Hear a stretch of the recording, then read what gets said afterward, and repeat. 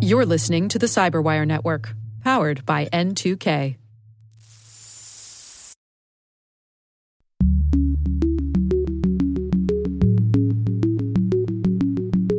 That piece around expectations and protecting and using and sharing data in line with expectations is at the heart of privacy and data protection.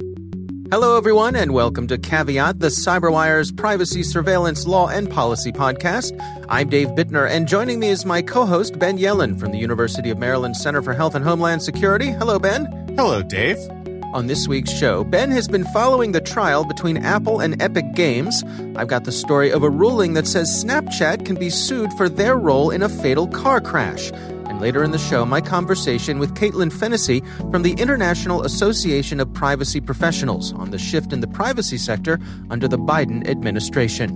While this show covers legal topics and Ben is a lawyer, the views expressed do not constitute legal advice. For official legal advice on any of the topics we cover, please contact your attorney.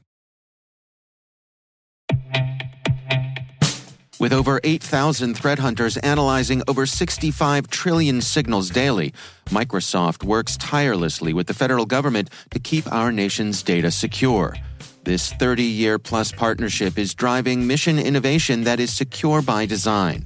Whether optimizing your existing defenses or tackling advanced threats with AI, Microsoft gives you the intelligence and the automation you need to defend at mission scale. Let's work together to stay ahead of emerging threats and secure your mission anywhere.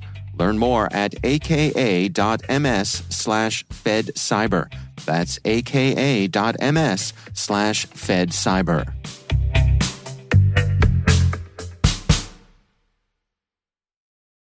All right, Ben, let's dive into some stories this week. Why don't you start things off for us? So my story is a summary of a case that is actually starting this week between Apple and Epic Games in a federal district court in California. And the article comes from the Washington Post technology section. Dave, I don't know, are you a gamer at all? Do you dabble? I have been, not so much lately. I dabble with games on my iOS device, but I'm not a console gamer. I have two boys, and both of them are console gamers. So we have had a parade of Xboxes in our house, so I'm familiar with them. Yes, I can imagine. Yeah, I'm not much of a gamer either, and I'm sure I'm going to say things that mess up the details of the games here. And right. All of our gamer listeners are going to be, putting their heads on the desk. So I apologize in advance. But this lawsuit concerns Epic Games, which produces the extremely popular game Fortnite, which I understand is some sort of fighting game where the best man wins. That's how it was explained to me in the article here.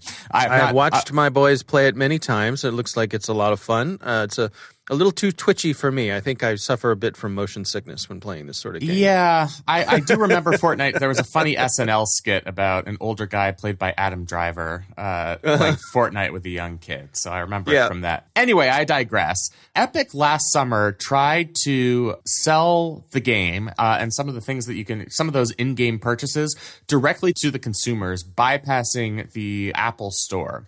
As you know, on iOS devices, you can only download items that are purchased from the Apple Store, and Apple takes a 30% cut on profits from anything that's sold within the Apple Store. Right. So Epic tried to go around that, tried to sell these items to consumers directly, going around the Apple Store. And as a punishment, Apple decided to remove the Fortnite app from the Apple Store. So if you want to play Fortnite on your device, you have to go to Google Play on your Android phone, or you can play, via console. But since last August, it has been unavailable in the Apple Store. Mm-hmm. So Epic has brought suit on a claim of an antitrust violation. Basically, that Apple is forcing you, in order to purchase the benefits of Fortnite, so whatever people are purchasing in their in-app purchases, they have to go through this Apple system, and it's preventing them from being able to engage in a competitive marketplace. And this case is actually set to start this week in a federal district court in California. There are a lot of really important issues here that get into antitrust and how it's going to work in the technical world. So it kind of comes down to how the judge is going to interpret our antitrust laws. The first question is, does Apple have a monopoly? That's a difficult question to answer. I mean, technically it's a duopoly because there's the Apple Store and there's also Google Play. That's pretty much it as it applies to smartphone applications. But Epic is arguing here that the market in this case should be defined simply as the mobile operating system. And in that sense, you can't download anything on iOS without going through the Apple Store. So that's the monopoly. That's what they're alleging. Right. What Apple is saying is that the market is broader than just smartphones. You can play Fortnite without going through iOS, and that's true.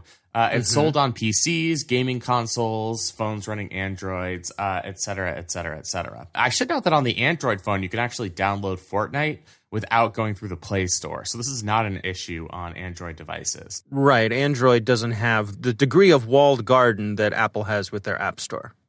Exactly. So for Epic to succeed, it has to show that Apple is abusing its monopoly power in violation of antitrust laws. Basically, that Apple is forcing all developers to use the App Store to distribute software and to use Apple's payment processing system, which makes them forfeit 30% of their profits.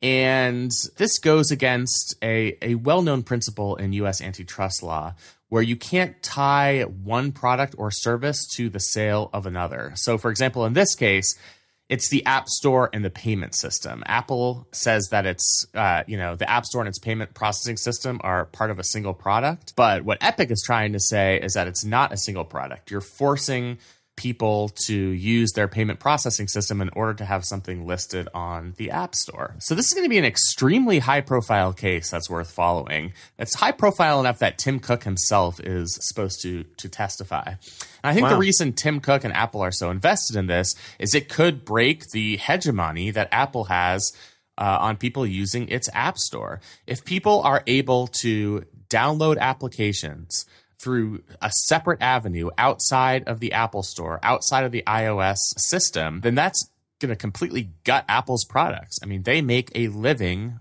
through this 30% commission that they take on any applications or in-app purchases. So this could be a major threat to Apple's business model. So I think it's something that's just definitely worth following. It's interesting to me from a number of points of view. I mean, on the one hand, it seems to me like what Epic is coming after Apple about is the restriction on payment, that they have to pay this 30% to Apple. And Apple has made some adjustments. Some would say in reaction to this, there are some situations where you'll find yourself paying 15% instead of 30%. But does it change anything if Apple were to say you still must go through the App Store? In other words, we still have to run all of our tests on your app to make sure that it is safe and that it meets our standards. But if you want to do a side payment kind of thing, that's okay. Yeah, I think it would make a huge difference. I mean, I think the payment portion is the largest element of this case. And you can see that because there aren't causes of action as it relates to traditional computers. So this article notes that on any personal computer, Windows, Mac, etc., there are lots of ways you can download software. And the makers of the software can sell it to you through a bunch of different payment systems. They can use PayPal, they can use, Bitcoin, whatever. So it is really the payment system here that is the main restriction. And it creates this unnecessary, in the views of Epic, gating mechanism preventing the app market from properly flourishing, which is the point of having antitrust laws.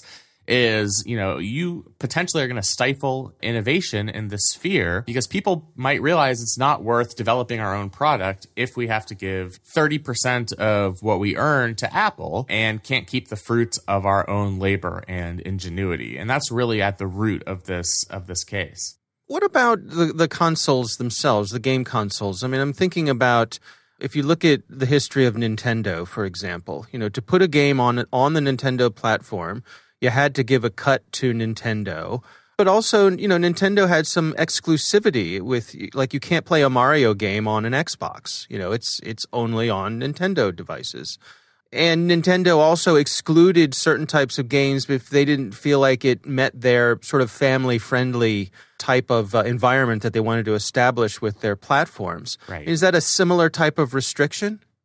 I think there are certainly some similarities, but I think the analogy falls apart because there's no equivalent to the iOS store. I mean, I'm trying to think of how that would have worked in a pre-digital world.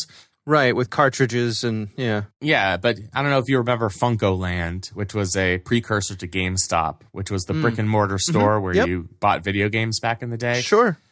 I mean, imagine if, in order to purchase Super Mario Brothers, you had to go into that store, and it was sold exclusively at this store, and the only way it would be sold would be giving a 30% cut to Funkoland. And if you wanted to make, any additional purchases, you also could only go through this store, and selling it through any other mechanism would be illegal. And if they tried to sell it at a competing store, or they tried to directly market it to consumers, then Funkoland would remove it from the shelves at their physical store. I think that could have run into some significant antitrust violations. That's not what happened back in the day. So I do think that metaphor falls apart a little bit. Yeah. Any guesses on how this might go? What are your thoughts?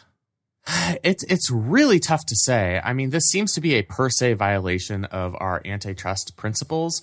These are two high-profile corporations, and they're going to hire the best attorneys. I don't actually know anything about the dispositions of this district court judge, although she did criticize Epic for some of its pre-case filings, basically claiming that you're this multi-billion-dollar company that's claiming yourself to be a victim. So I don't know if that's a hint as to how she's going to rule. If I had to put my thumb on the scale, I think Apple might have a better case, that you are able to play Fortnite on different devices, PCs, Macs, the Google Play Store, consoles, etc. So it's not the only avenue to access Fortnite.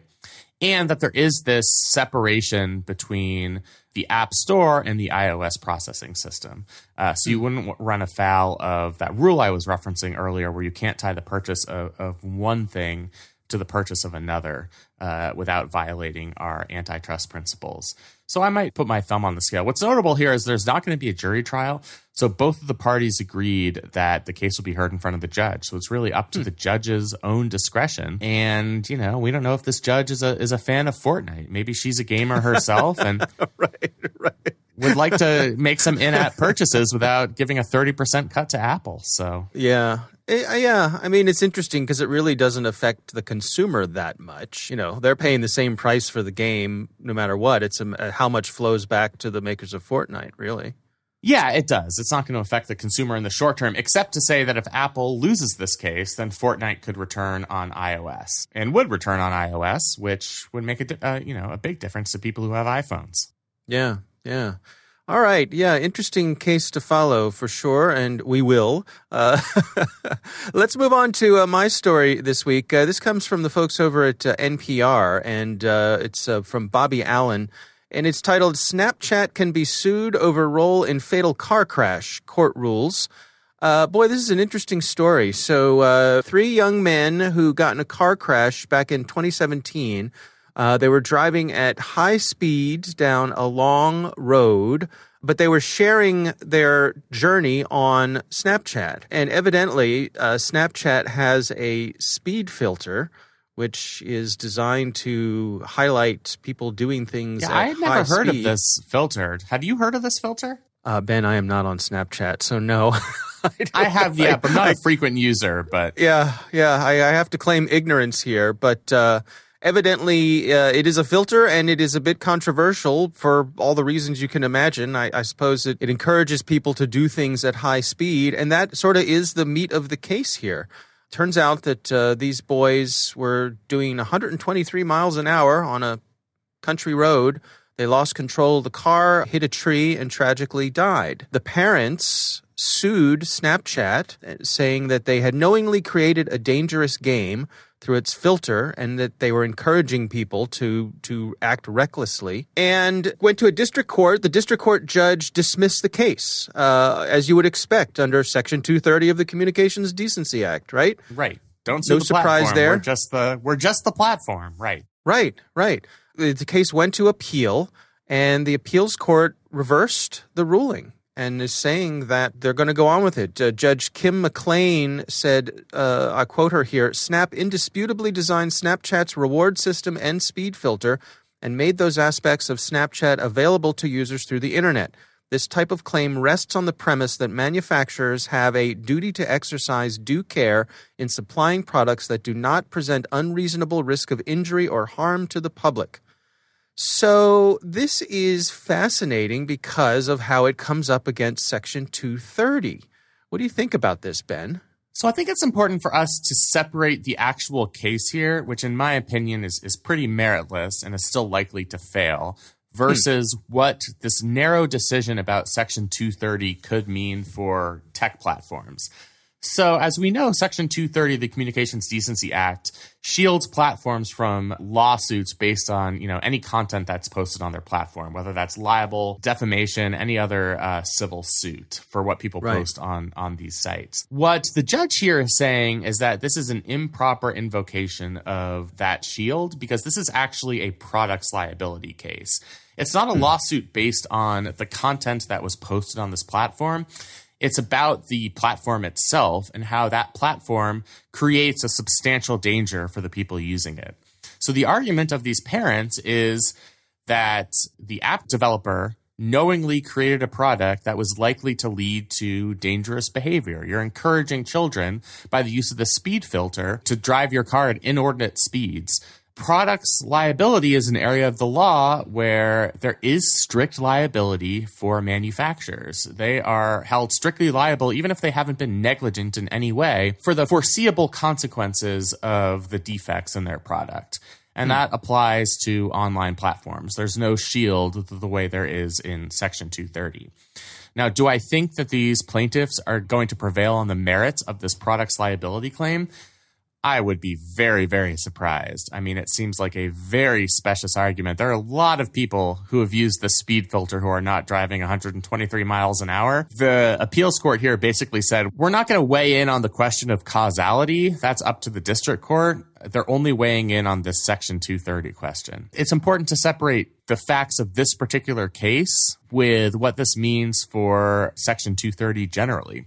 I mean, I think the lesson broadly on Section 230 is if it is a potential defect in the product itself, if it is something inherent in the platform that is causing a danger that would give rise to legal liability, then that liability shield in the Communications Decency Act in Section 230 is not applicable and a case can proceed.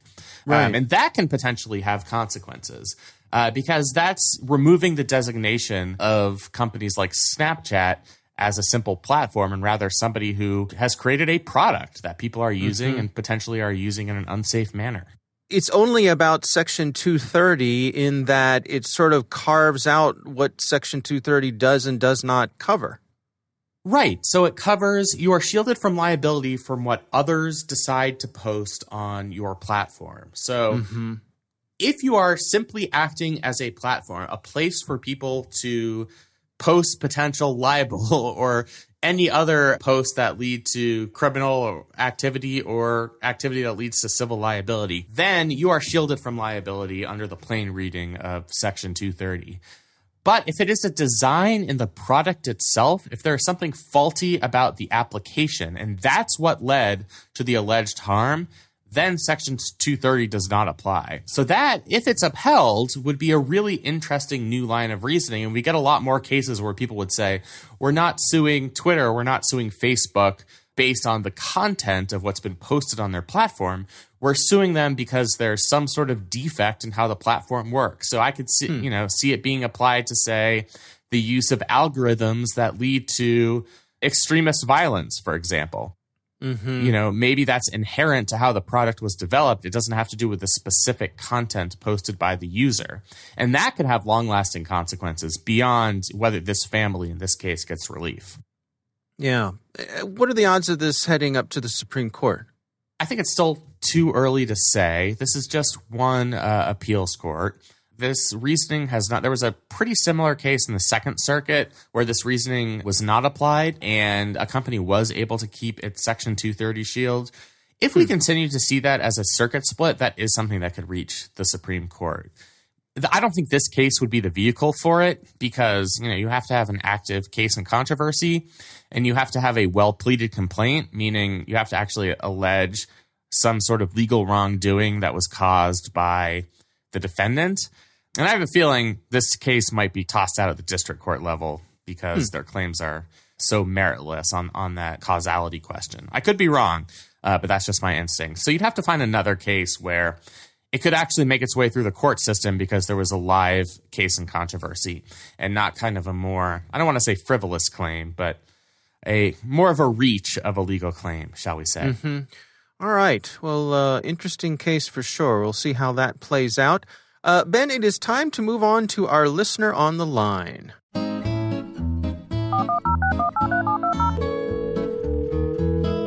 Our listener on the line this week, it's from someone named Kevin who writes in and he says, Dear Ben and Dave, I was discussing with some friends in the legal cybersecurity field the law around breaches and encrypted data. Specifically, we discussed how would the definition of a breach, reporting requirements, and other actions that may be required following a breach be affected if the data were encrypted. The question, if data which is encrypted at rest is stolen, would that exempt the victim from reporting the breach? Indeed, would it even be considered a breach? This would assume that the keys are still safe. I looked up some information on Florida law as pertains to breaches and found the information below. Your help is greatly appreciated. And Kevin kindly helped us do a little bit of our own homework by sending some legal stuff from Florida. What do you make of this, Ben? Does the data being encrypted matter? It absolutely does. And this is a great question, Kevin. So I know this is a total lawyer cop-out. There are 50 separate state statutes on this question related to both liability for data breaches and data breach notification. But in the vast majority of states, there's a safe harbor for encrypted data.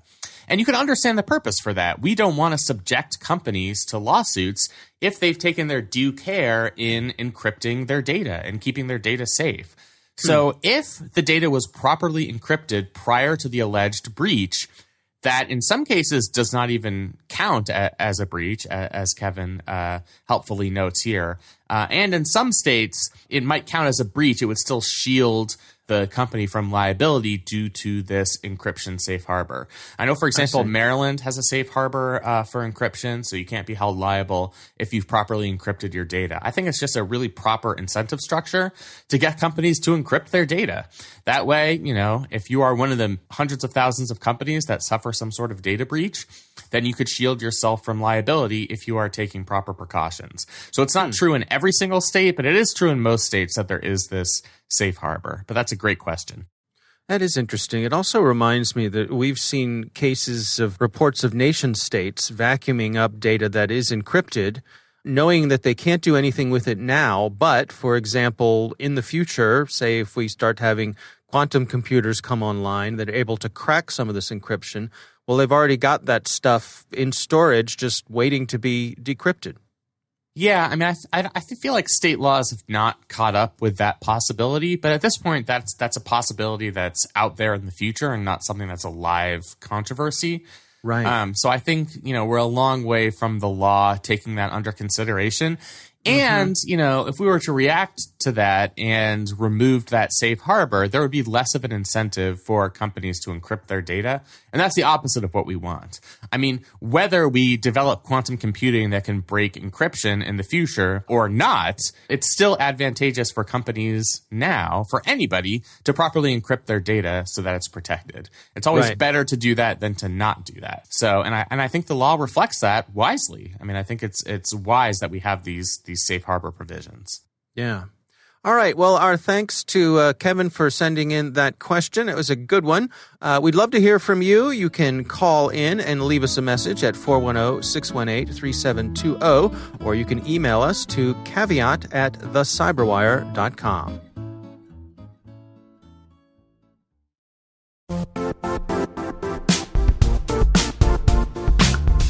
Don't struggle to align your organization's cybersecurity with business risk. Get the only solution that goes beyond reacting to threats with vulnerability and risk monitoring. You need the next evolution of MDR. and only Critical Start delivers it. Critical Start doesn't just monitor and respond to threats.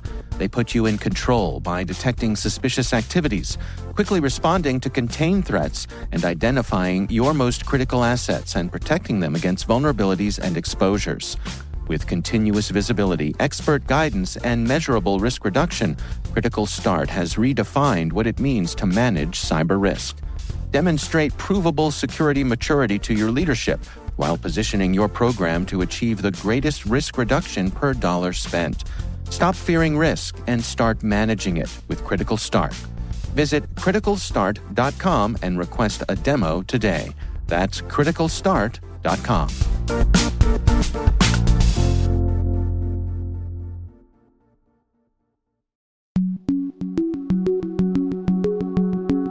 Ben, I recently had the pleasure of speaking with Caitlin Fennessy. She is from the International Association of Privacy Professionals, and we discussed the shift in the privacy sector under the Biden administration.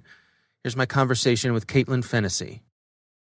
Can we start off with just some definitions in terms of what exactly is privacy as you define it, and then how does it differ from security? Oh, what a great question.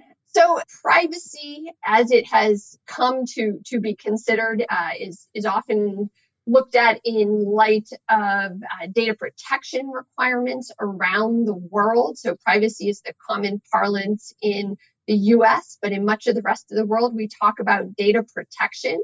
And so it's basically how companies approach data management, protect the data, not so much from outside security threats, although security is an important and vital component of privacy, but in terms of ensuring that data is used in ways that individuals would expect, given the context of the interaction. So I think that piece around expectations and protecting and using and sharing data in line with expectations is at the heart of privacy and data protection. Can you give us a little bit of the history, a little of the backstory from a policy point of view of how we got to where we find ourselves today? Privacy and data protection very much grew up alongside the growth of the World Wide Web and the internet. So back in the early days when the Fair Information Practice principles were being developed in the late 70s, certainly the internet did not exist as we know it today. And yet the core information practice principles around transparency and consent and data minimization and the like have really stood the test of time and been integrated and kind of expanded and made to work alongside the internet in the way data is much more ubiquitous and really at the core of the commercial structure of the internet today. But I think a lot of thinking is really going on around these issues today, more and more so every day as a result of the fact that data has become so integral, not only to the way the internet functions, but the way commercial advertising works on the internet and how data is being used to provide all types of government functions. And obviously that comes into play with the pandemic today. So we're seeing countries around the world both adopt and update their privacy and data protection laws to meet these new challenges around data much more broadly than we thought about it in the past. Yeah, I think a fascinating aspect of this that I know you've done quite a bit of work on is this notion of data going across borders and how different nations may treat privacy in different ways. They have their own cultural norms. Can you give us a bit of the story there? I mean, how do countries go about managing the flow of data in and out beyond their borders in this sort of global internet? I think there really has been some cultural divergences around this issue. The focus and some of the challenges around global data flows, I think, go back to the way the issue was first addressed under the EU Data Protection Directive of 1995. And the EU adopted an approach to data flows that was more restrictive than we had seen elsewhere. And they basically said data can't flow unless. And then they proceeded to explain the situations in which it could flow. And the EU basically brought us the concept of the adequacy model and the idea of saying this country and this country and this country are okay. Data can go to these countries or jurisdictions, or you can put in place these standard contractual clauses, protections basically designed to ensure that the protections from one jurisdiction could and would flow to another. I think some of the challenges around this issue, though, have stemmed from the fact that this model was developed during a period where companies really did send data from point A to point B in discrete transfers using medium, as old-fashioned as floppy disks. And today we have a universe on the internet where data is kind of constantly moving and accessible globally in a different way. So this approach to data transfers, where we think about it as point-to-point transfers, has proven a bit more challenging, including as countries around the world put in place their own data flow regimes. And I think there's a lot of fear that it is moving us closer to a realm of data localization and may need some adaptation to the extraterritorial application of these laws as well, since so many of these laws apply globally when data falls within their jurisdiction. A continued focus on these point-to-point transfers, may need some evolution. And I think this is the landscape in particular that negotiators in the US and the EU and the UK as well are really grappling with as they try to put protections around the data so that data can move in support of global commerce in a way that aligns a little bit better with the way the internet functions today. What do nations have at their disposal in terms of enforcement? Are they trying to use, old laws, old treaties and so forth to meet, current realities? I think that it varies a lot country to country.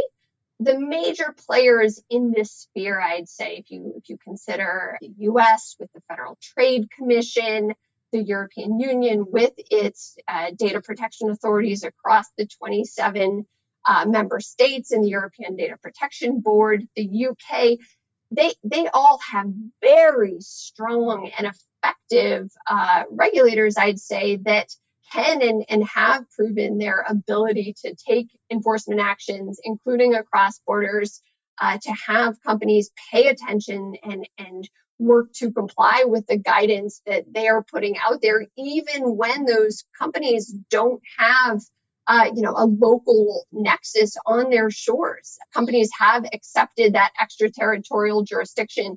And I think a lot of these mechanisms where they try to bind companies to a set of protections using something like contracts and the like are perhaps a little less necessary when regulators do have effective means to enforce across borders. Now, regulators that have perhaps less weight on the global playing field may face more challenges in that regard. So that's why I do think enforcement is at the heart of this issue.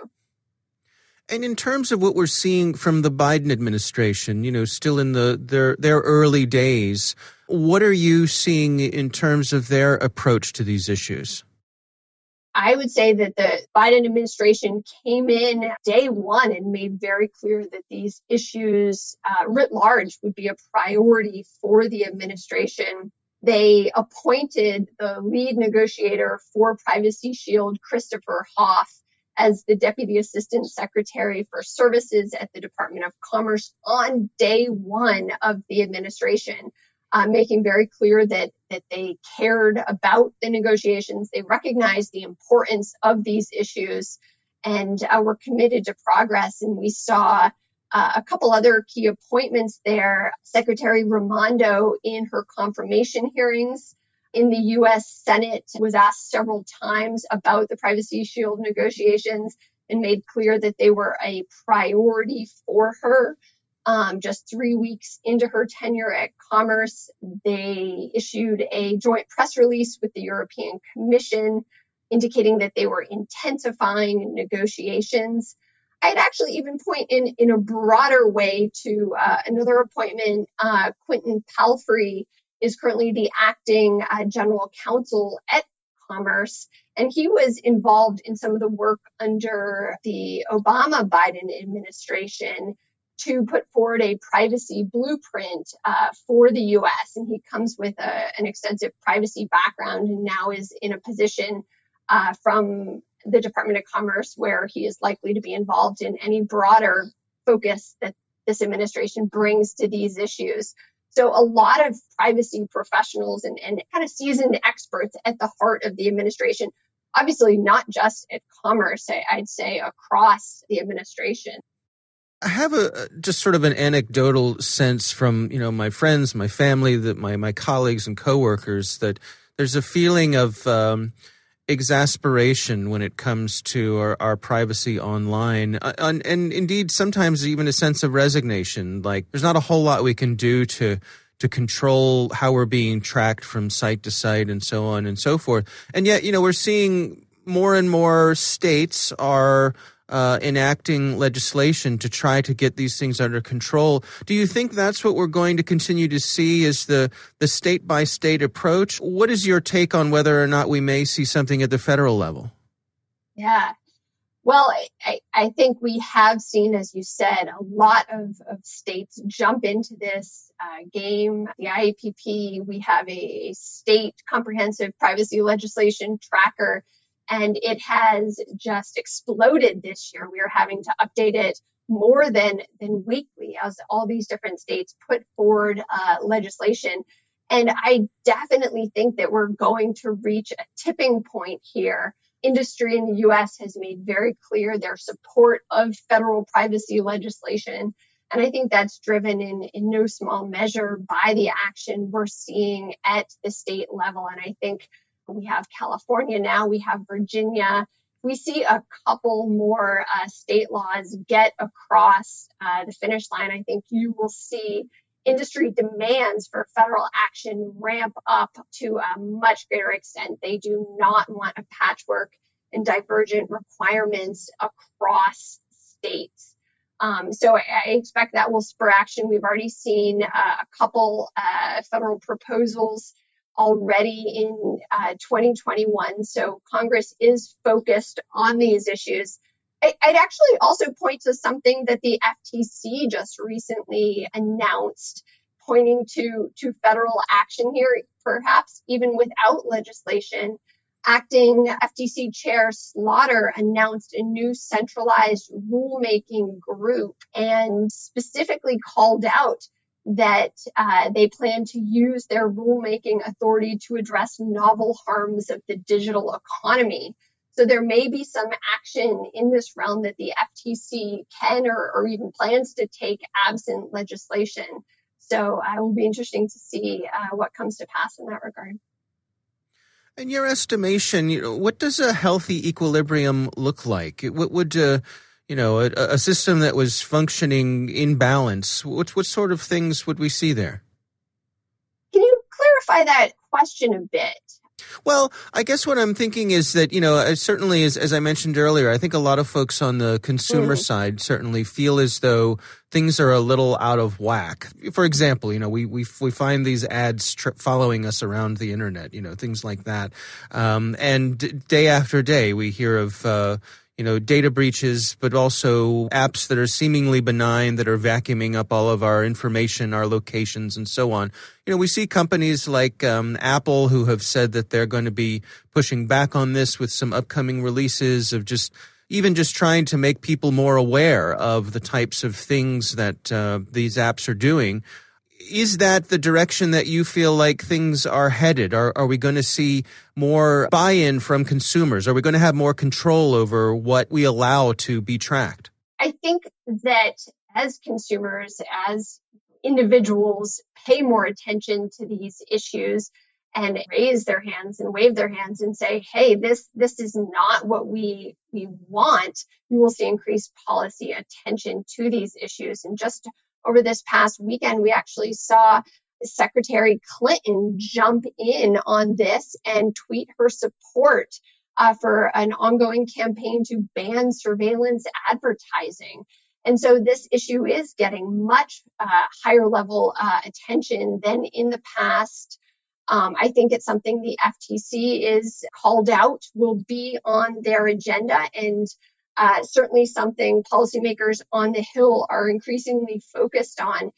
In terms of what an equilibrium looks like, I come back to that issue of context and expectations, and how can folks craft a policy proposal, ideally I'd say at the federal level, so there is a consistency in terms of understanding what the protections are, and ideally those protections being aligned with the expectations of the individual in the context in which they're engaging with either commercial actors or the public sector as well. Will their data be handled in the way they expected? And when it's not, do they have faith in the guardrails of the system that, there will be repercussions, there will be penalties and enforcement to hold folks to the standards that have been set?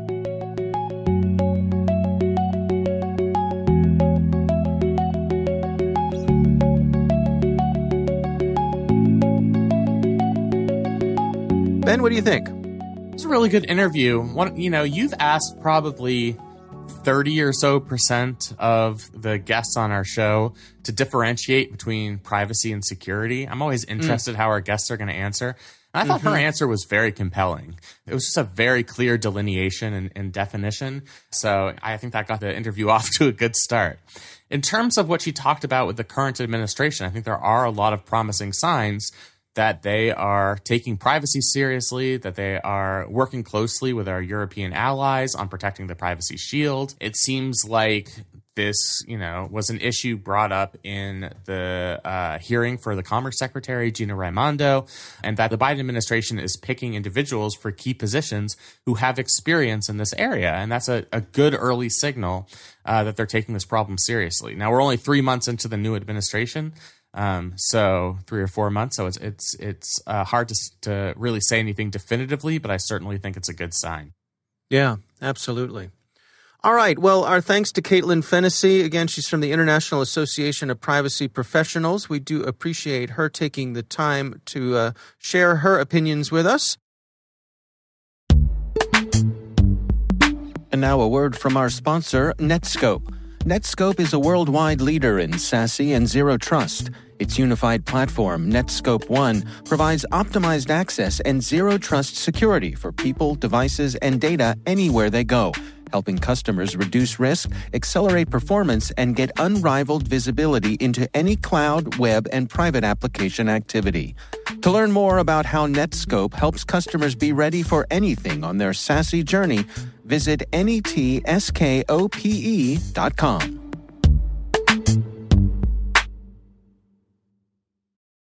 That is our show. We want to thank all of you for listening. The Caveat podcast is proudly produced in Maryland at the startup studios of Data Tribe, where they're co-building the next generation of cybersecurity teams and technologies.